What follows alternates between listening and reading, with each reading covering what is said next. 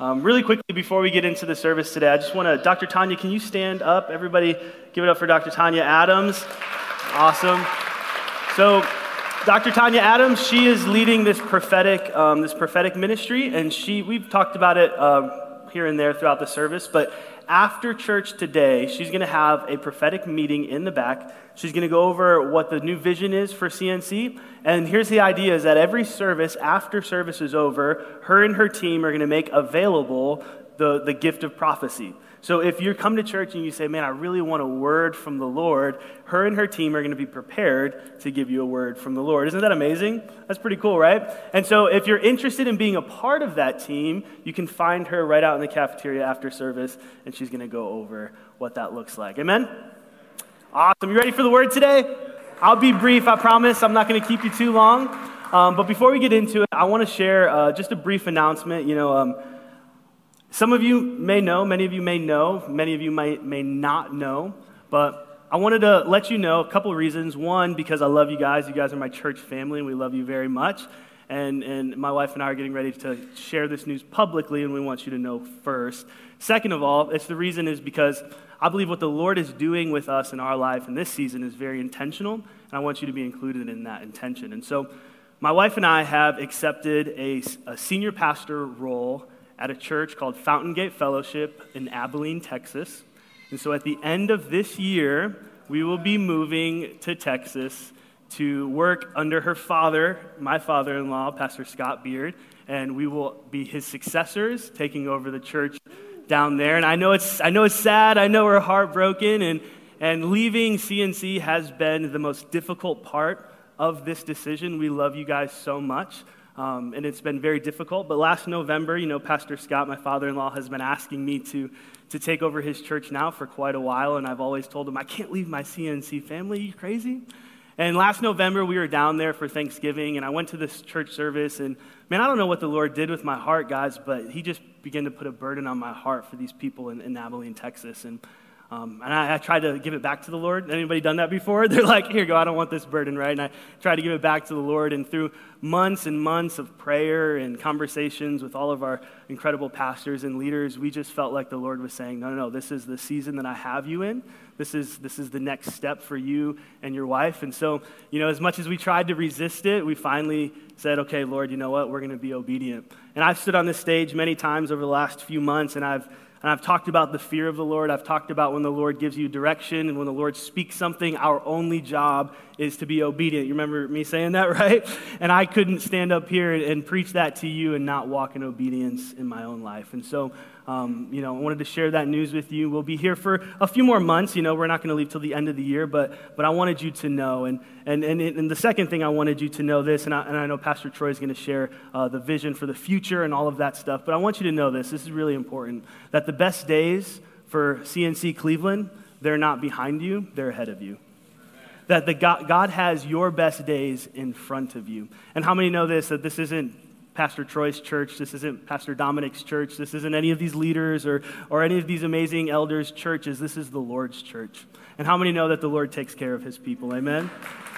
And I can't release all of the information to you because I'm going to let Pastor Troy cast the vision, but I will say this, the person stepping into this position, it will be an upgrade. I'm telling you that. It's going to be an upgrade. I'm so excited for this. Now looking back, this has been what the Lord has been doing over the last few years. You can see it. And I'm telling you this, that I believe through this campus, CNC Cleveland, that revival is going to start here, and it's going to break out all across Northeast Ohio. And we are so excited for what the Lord has planned. Amen. We're so excited for it. But I wanted to share that with you for a number of reasons. Like I said, because I love you and I want you to know you mean a lot to me. And number two is that as I was talking with the Lord and I was just asking the Lord, God, what do you want me to speak about?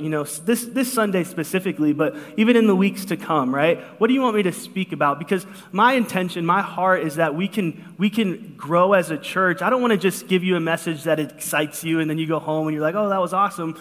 but I want to give you something that stands long after we're gone, long after, life happens, that you don't need a pastor or a leader. There's a prophecy in Jeremiah, I think it's 31, where he says, I want to have this relationship with my people where I am their God and they are my people. And no man teaches his neighbor saying, know the Lord, but they all will know me from the least to the greatest. And so what I felt the Lord was leading me to was to this idea, this topic of the spiritual disciplines. Can we say that together? Spiritual disciplines. Spiritual disciplines, you might know what they are, you might not, but spiritual disciplines essentially are the reasons why we read our Bible, the reasons why we pray, the reasons why we give our tithes and offering, worship, all of these characteristics that a healthy Christian has in their life. And here's what I want to tell you today. I've never met a healthy Christian, or I've never met an unhealthy Christian that has healthy spiritual disciplines in their life. Every single person that loves the Lord and has established these spiritual disciplines of praying every day, of reading the Word, of giving their tithes and offering, of worshiping, of fasting, all of these different things, you look at them and those are the Christians you say, I want to be like you. I want to be like you. And this is the beautiful thing. It's not that the Lord loves them more than he loves you, but they have committed their life to chasing after him.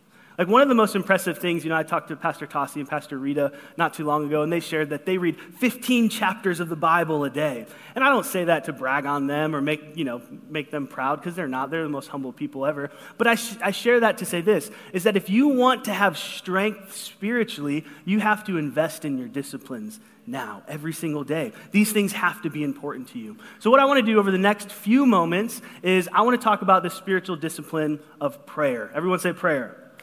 Prayer. So we're going to talk about prayer. Here's one of the thoughts: deepening your connection with the Lord. That's the goal in this conversation, is to deepen your connection with the Lord. Ron, I don't know if you can fix my TV. You're on it? Okay, cool.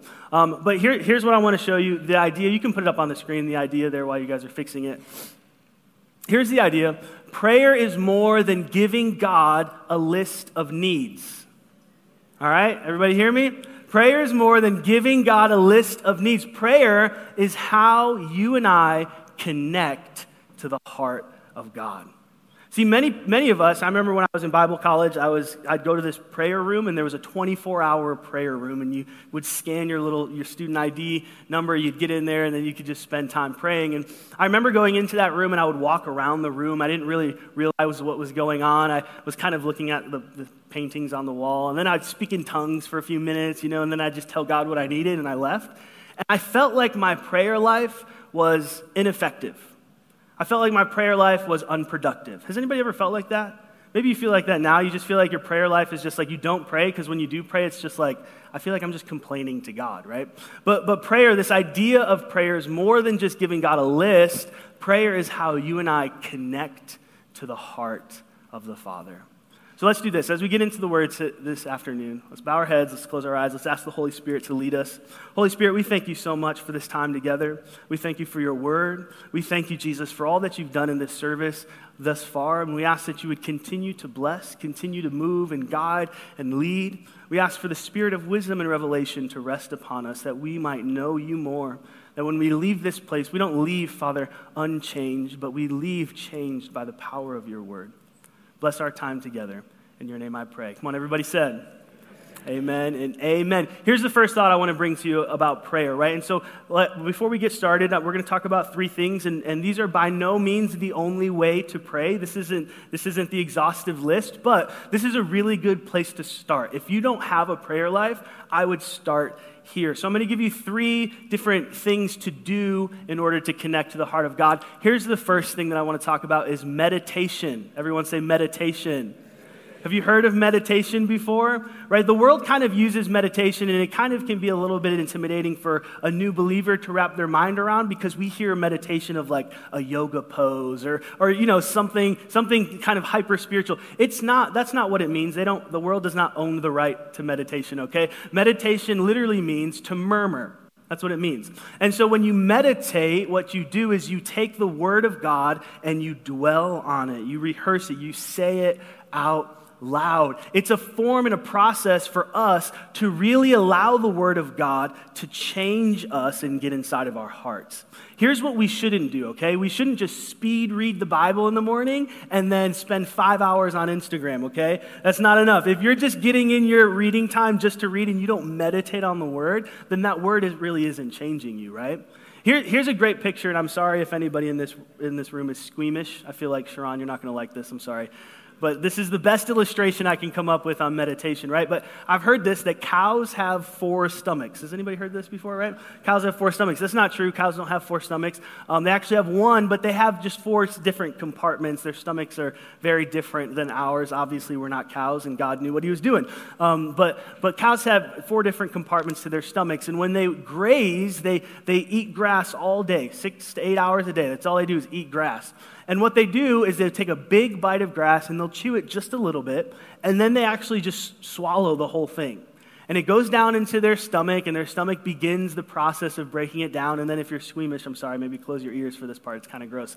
But they regurgitate this grass. It's really nasty, right? They bring it back up, right? And when they bring it back up, what they do is they work on it again. And there's a system to where they initially take it in, and they receive a little bit of nutrients, but then they bring it back up, and as they continue to chew this grass, they call it chewing the cud, is they extract more and more nutrients from it every single time. So this is the process of meditation in the life of a believer, is that when we get the Word of God in our heart, the Word of God doesn't just stay there, but we bring it back up and we meditate on it, we chew on it a little bit more. My grandmother used to say this: put a scripture in your pocket.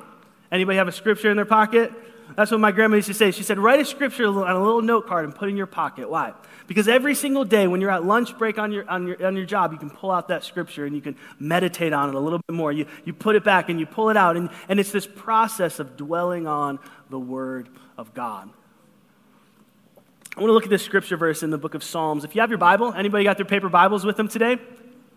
Awesome. Let's go to the book of Psalms. We're going to go to Psalms chapter 1, and we're actually going to look at the very first verse of the book of Psalms. You know, Timothy Keller, an amazing man, he actually just recently passed, but he refers to as the book of Psalms as the book of prayer.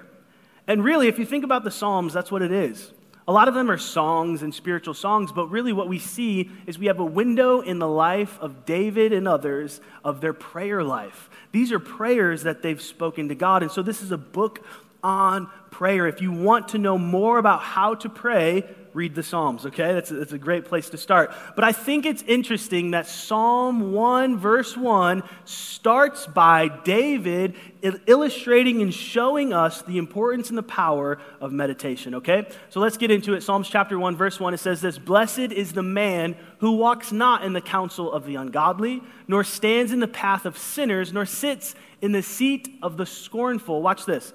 But his delight, this is his delight. This is what you and I enjoy doing. We find pleasure in the law of the Lord. And in his law, he meditates day and night. So David is saying, blessed is this person who doesn't just walk in the ways of the world, but blessed is the person who doesn't just read his Bible once, but he meditates day and night. He reads and digs into the scriptures. It says that he shall be like a tree planted by the river of water that brings forth its fruit in its season. And I want you to watch this: whose leaf also shall not wither, and whatever he does, he shall prosper. So David uses a metaphor that a man who meditates on the Word of God is like a tree planted beside water. Now, what we know about trees is that their strength doesn't come from how tall they grow. Their strength comes from how deeply their roots go down into the ground, right? And so David is saying, he's using this illustration like this: when you meditate on the Word of the Lord, what's happening is your roots are going down deep into the earth, and it's sucking out all of the nutrients. It's finding all the little bits of water, right? It's creating an opportunity for you to become a strong believer in Christ. And he says this: he says that your leaf will not wither. Not only will you bear fruit, but your leaves won't die. Does anybody like the fall time? I love fall. It's my favorite season, right? But here's the kind of, I don't know, the irony of fall is that the beauty of the leaves changing is not that they're changing, they're dying. You're beholding death. That's what that is, right? But here's the promise of the Lord is this. No matter what season you go through, those leaves won't fall off. And this is my encouragement for many people in this room, because I know a lot of Christians in this room who live a very inconsistent life in the Lord. I've lived this life before where it's filled with ups and downs, and it feels like you're doing great one week, right? And then you're at your lowest point the next week, and then there's this twist and this turn, and it feels like we're on a roller coaster ride with God filled with ups and downs. Can I tell you something? That's not how your life should be. Okay? You should not live your life like that. If you're a Christian experiencing that, here's the solution. Begin to meditate on the Word of God. Because when you meditate on the Word of God, what you're allowing is God's Word to saturate your life and not just become head knowledge, but begin to change who you are. This is what I want you to see. Like a tree spreading its roots, meditation creates strength and consistency in every season of life.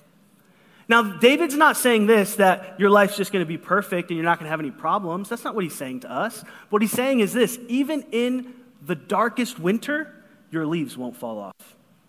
Even in the hottest, driest summer, your leaves won't fall off. In springtime, in fall, your leaves won't fall off. You will be a sturdy, strong Christian. Why? Because you don't get your strength from the things of this world. You get your information, you get your revelation from the Word of God. That's why it's important from time to time to turn off the news.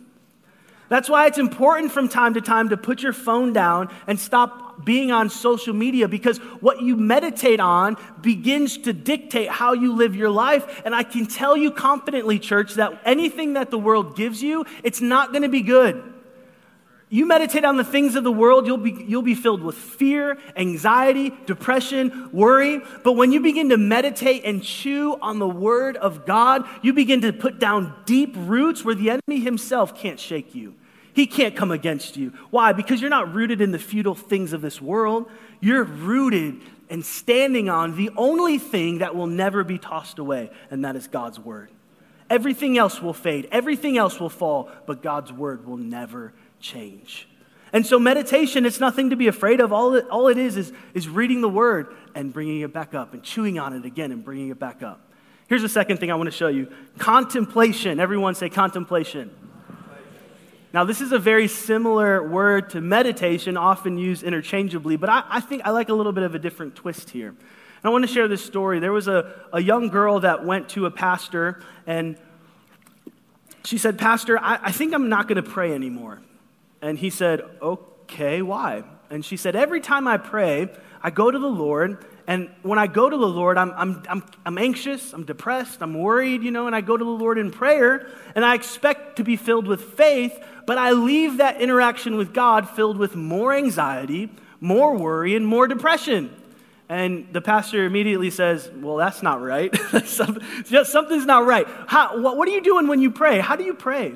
And she said, "Well, I'll go to God and I'll say, God, I need this, and God, this is wrong, and God, my friend did this to me, and all this stuff is going wrong in my life. God, will you help me?" Right? And that's how many Christians pray, right? We give God our laundry list of what's wrong. And he said back to her, "No wonder you're more depressed when you leave that interaction, because all you talk about are your problems.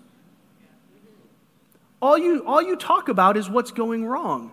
All you declare to God is what you don't have. No wonder you leave that interaction more depressed and more anxious. It's because you haven't given God thanks for what He's done. You haven't spent time contemplating all of the goodness and the mercy and the wonderful things God has done in your life. You just go and complain to God. And it doesn't matter whether we're in prayer or we're gossiping with our friends. When we begin to spew out all of the negative things that are going wrong in our life, how can we expect to be filled with faith? How can we expect to be a strong Christian? And what contemplation does is it forces us to sit back and to think on the goodness of God, to dwell on all that He has done for you. In fact, this is what 1 Samuel chapter 12 says, and I love, this is Samuel's encouragement to the children of Israel. He says this: "Only fear the Lord and serve Him in truth with all your heart. For consider," everyone say consider. Consider, this word means very similar to what contemplation means. Consider, it means to examine closely. So he's saying, examine closely what great things he has done for you.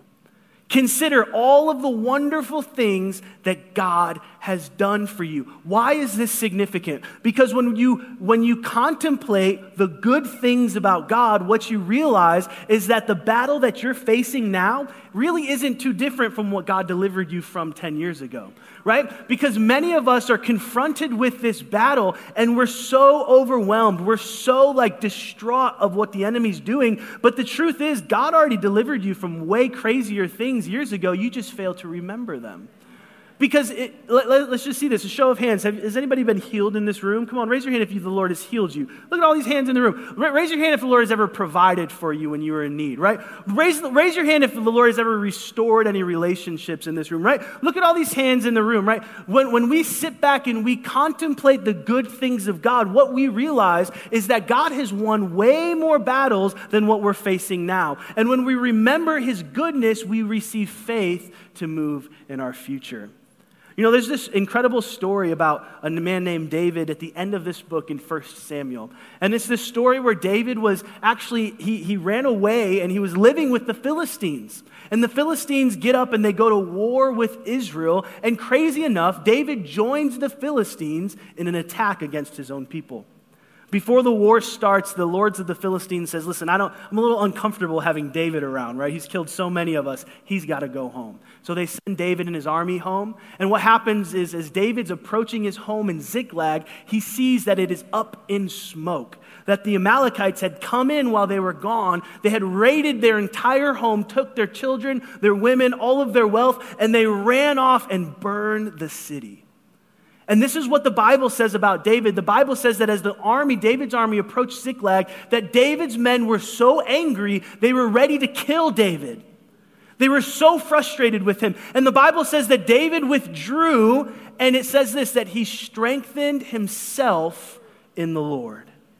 He strengthened himself in the Lord. Now, Pastor Tossi, he doesn't say, we're not privileged to know exactly how David strengthened himself, but I'm going to make an educated guess, okay? Is that okay if I make an educated guess on what David did? He might have said something like this: I have been young, but now I'm old. But not one time have I seen the righteous forsaken or his children begging for bread. He might have said something like this: hey, listen, Saul, you don't have to worry about that giant because I've killed both the lion and the bear. Who is this uncircumcised Philistine, right? What David might have done in that moment is not look at the giant or the enemy that he's facing now. He might have turned and contemplated the goodness of God in his life to say, God, you've healed me before. God, you've removed all of my sins. God, you gave me a right mind. God, I don't have to be fearful because I'm considering all of the wonderful things that you've done for me. And in that moment, he strengthened himself in the Lord. He walked back out and he said, give me the ephod. We're talking to God and we're handling this situation. He gained strength to tackle what was in front of him. Not because he spoke to the giant or anything, is because he considered what God had done. Some of us need to reflect and contemplate the goodness of God in our life. Sharon, do me a favor, throw up Psalms 103 if you don't mind. I want to read this. This isn't in my notes, but I want to read this. As you're getting this up, I want to say this to you. Contemplative prayer reinforces your faith and forms in us a godly perspective. Contemplative prayer, when we sit back and we dwell on and we think of and we examine closely all that God has done, what happens is it reinforces your faith and it gives you a godly perspective. Do you have that? Psalms 103? I just want to read it real quick. It says, bless the Lord, O my soul, and all that is within me. Bless his holy name. Bless the Lord, O my soul. And watch this. Forget not all of his benefits. Forget not all that the Lord has done for you, who forgives all of your iniquities, who heals all your diseases, who redeems your life from destruction, who crowns you with loving kindness and tender mercies. Watch this, who satisfies your mouth with good things so that your youth is renewed like the eagles. The Lord executes righteousness and justice for all who are oppressed. See, some of us, our problem in prayer is that we forget all of his benefits. And this is the power of prayer, is when we come to the Lord, we meditate on his word, and then we sit and we contemplate the goodness of God, and we begin to thank him. We begin to say, Jesus, thank you for your benefits. Thank you for your forgiveness, your mercy, all of the beautiful things that you've done in my life. And it doesn't matter what you're facing now you've bolstered your faith, and you're ready to face what's coming next. It reinforces your faith and forms in us a godly perspective. Here's the last thing I want to tell you. I want to talk to you about silence. Everyone say silence. Sometimes we treat prayer as a monologue, but it's not a monologue. Prayer is a dialogue. And let me give you some advice. Sometimes you just need to shut your mouth. There's this interesting story of a man named Dale Carnegie. He writes this incredible book called How to Win Friends and Influence People. And in this book, he tells this story about a time he was invited to a dinner party. And he goes to this dinner party. He didn't know anybody there, except for the guy that invited him. And he sits down with this guy who was a botanist, right? He studied plants. He knew all about plants. And he just genuinely wanted to ask him a couple of questions because he was struggling keeping some of these plants alive. And so he asked this botanist one question. And what happened was this botanist was so excited to share his knowledge that he began talking, and he didn't stop talking for the next 3 hours. And the entire dinner party goes by. This botanist says, he just talks for 3 hours straight. Dale Carnegie doesn't even get one word in otherwise. And this botanist leaves the party and later tells the host, that guy Dale was the most interesting person I've ever met. What? Like, that's silly. And Dale, his point is this, is that people find you interesting when you are interested in them. When you are interested in somebody, you ask them a question and they get to share what makes them happy. What happens in their mind is they are interested in you. They like you. And this is the beautiful thing that I want us to understand about the Lord. I want you to know this. He's already interested in you. But how many know this? That the Lord has some valuable information to share with us. All he needs you to do is shut up for a second. Because oftentimes we come to the Lord and we say, God, bless this, do this, fix this, give me this, and let's bless our food and have a good day. Amen. Bye. And that's our prayer life. And the Lord's saying, man, if you would have just given me some time, I would have just told you all of these amazing things, but you're just not shutting your mouth. And there's a scripture verse in Psalms chapter 46. It's one of my favorite, and I'm sure you know it. It says this, be still and know that I am God. I will be exalted among the nations. I will be exalted in the earth. That word be still, it's this picture of letting go. It literally means weakness. The picture is this, if you're holding on to something, right, you're stiff. And being still means this, let go. Open your hands and relax. And for many of us, we can't not talk in the presence of God because we're holding on to some semblance of control. We're trying to control the scenario, control the outcome. We want God to answer our prayer, but we want him to answer it a certain way. We want him to answer it at a certain time. We need God to do it, but we need him to do it our way. But that's not how God works oftentimes. He wants you to be still. And silence is very difficult for many of us because silence is us surrendering our control to God. Us sitting in silence before him is saying, God, you literally can do and say whatever you want right now. I have no control over this situation. I'm letting go. And when you do that, what is the promise? That you will know that he is God. When you be still in his presence, God is able to prove and to show himself to you. Can I tell you something, friends? Sitting in silence before the Lord has been one of my favorite exercises and practices to do, because what I realize is this, is that God never stops talking. Just like that guy at the dinner party who talked for 3 hours straight, God is never quiet. And if you quiet yourself enough to listen to him, you will be overwhelmed with wisdom and revelation and goodness and mercy and all of these incredible things that God wants to bestow upon you if you would just if you would just sit in the presence of God. Hear this. Revelation comes when we listen, and listening happens in silence. You can't listen and talk at the same time. I don't care what you told your 5th grade math teacher. You can't flirt with that girl in the back and still pay attention to the lesson, okay? You can't listen and talk at the same time. You have to be silent. And so as we close this message, I wanted to do something that I think would be kind of fun, right? I want to show us how to incorporate prayer into our daily devotion. So I'm going to ask Pastor Tracy, are you here? Can you come play for us while we do this? But I want to show us how to incorporate, and we're going to do this together. Is that okay? Can we do this together? I promise it won't take long, but we're going to do this together, and we're going to spend a few moments in prayer before the Lord. Here's what I want to look at. If you put that next slide up there, we're going to look at Isaiah 26, verse 3. Where's Layla? She's somewhere. Isaiah 26, verse 3. That's Layla's favorite scripture verse. I think she got a tattoo of it on her arm somewhere. But Isaiah 26, verse 3, it says this: "You will keep him in perfect peace, whose mind is stayed on you because he trusts you." Now, I really want to walk through this together, because I want you to do this tomorrow morning, right? And so this is what this type of prayer does. This type of prayer, meditation, contemplation, and silence, what this does is a pathway that connects the Word of God to the heart of God. Okay, like I said, this isn't the only way to pray. I'm not telling you this is the only way to pray, but this is awesome because you can connect what the Word of God says, and you can connect it to the heart of God.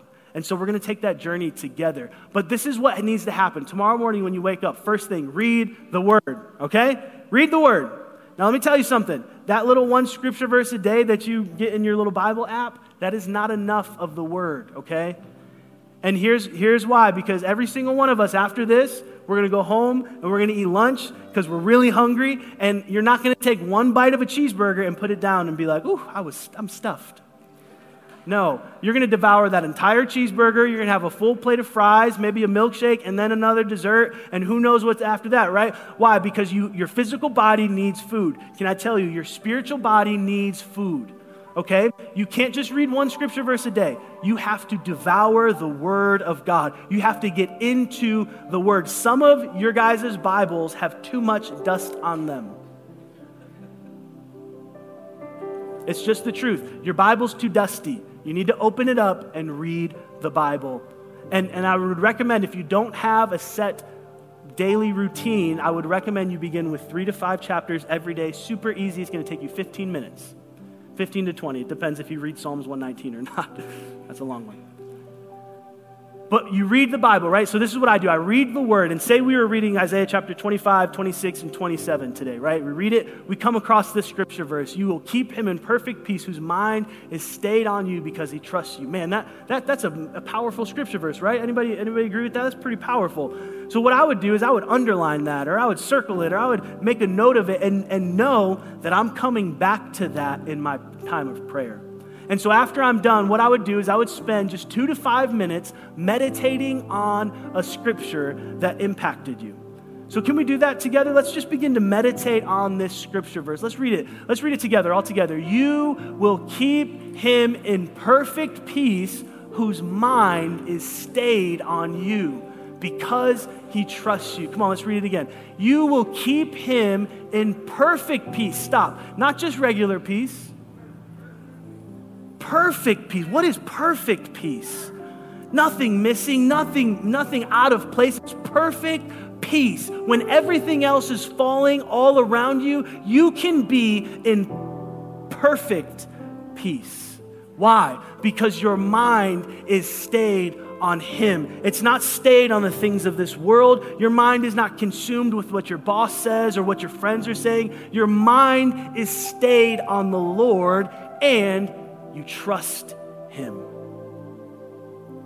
Come on, let's read it one more time. You will keep him in perfect peace, whose mind is stayed on you because he trusts you.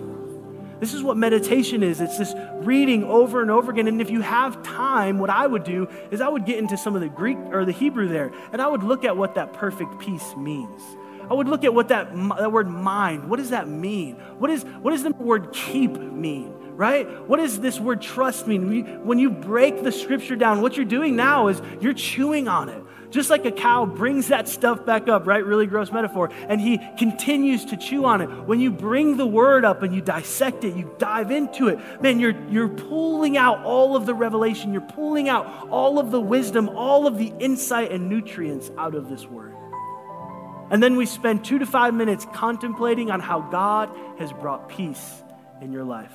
Come on, let's do this together. Let's just all close our eyes, maybe hold your hands out like this. And I want you to think of all the times in your life that you were unsettled.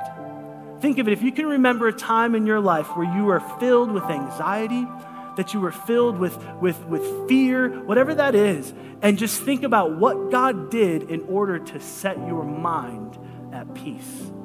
Come on, can you think of that right now? And if you have it in your mind, what I want you to do is I just want you to begin to thank him for it. Come on, just thank him for it out loud. Say, thank you, Jesus. Thank you, Jesus, for keeping my mind in perfect peace. As we look back, we don't forget any of your benefits, God. We look back and we remember how we were out of our mind, but you restored our peace. We thank you, Father. We remember when we were addicted, when we were broken, when we were confused. God, you intervened in our life and you came and instilled your peace, not the world's peace, not some false idea of peace, but you've given us perfect peace because our mind is stayed on you. Jesus, we thank you that there's not a weapon that's formed in hell that can bring destruction to us, that can get us outside of our perfect peace. We thank you, God, for all that you've done for us. We remember all that you've done for us, Jesus. And after we get done contemplating the good things of the Lord and all that he's done in our life, what I would encourage you to do is just spend 2 to 5 minutes in silence, listening to the Holy Spirit. So come on, let's do that together. I know we're in a room filled with people, and oftentimes this is probably better to do by yourself. But we're going to do it here today. And I want you to see something before we do. In Mark chapter 1, the Bible says that Jesus withdrew into the wilderness to pray. Remember that? Oftentimes Jesus would do this. He would leave, and the Bible says wilderness, but a better translation is this, a quiet place. This wasn't like the desert or this like jungle. The wilderness literally means a deserted place, a place where no people were. So Jesus would go to be silent before his God.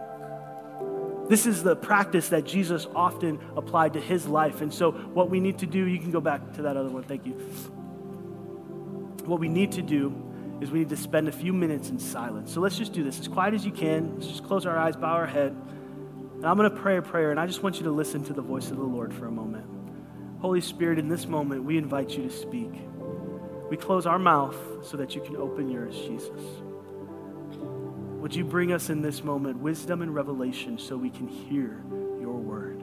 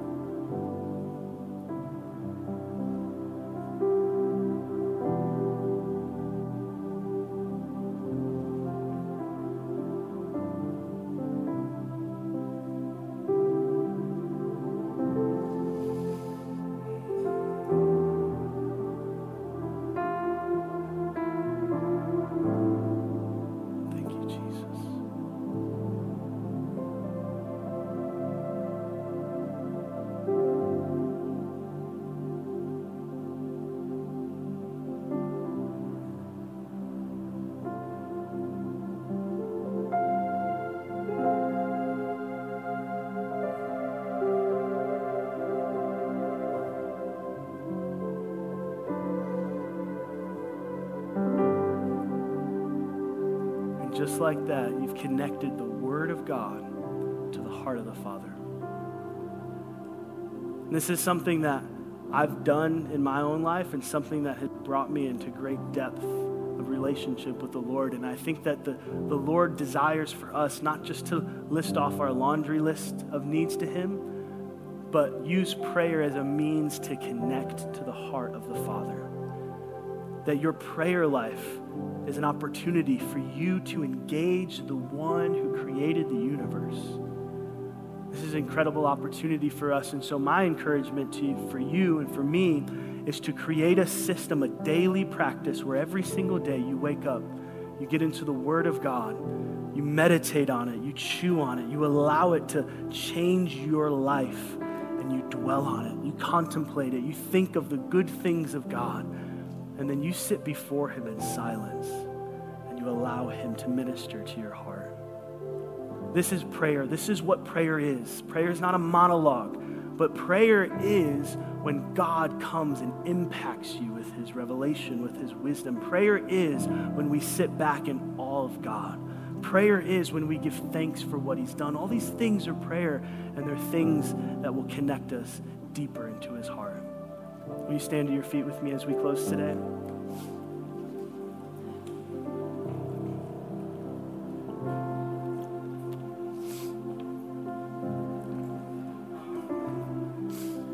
Do me a favor, if you could put your hand on your heart here. I just want to pray for us. Jesus, we thank you so much for your word.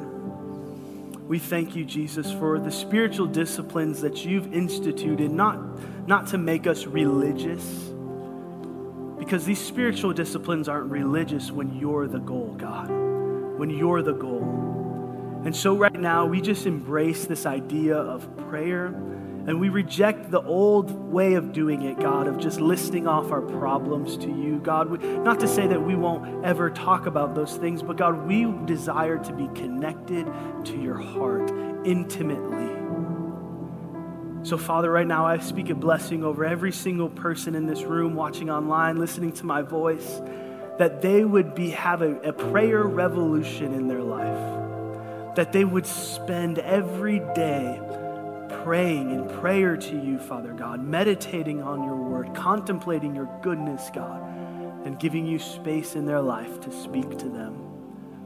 God, I pray that as we connect deeper to your heart, that you would change our life by your word, by your words, by your thoughts, by your affection towards us, God, that as we connect deeper to you, that we would be able to hear the secrets of heaven being spoken to us.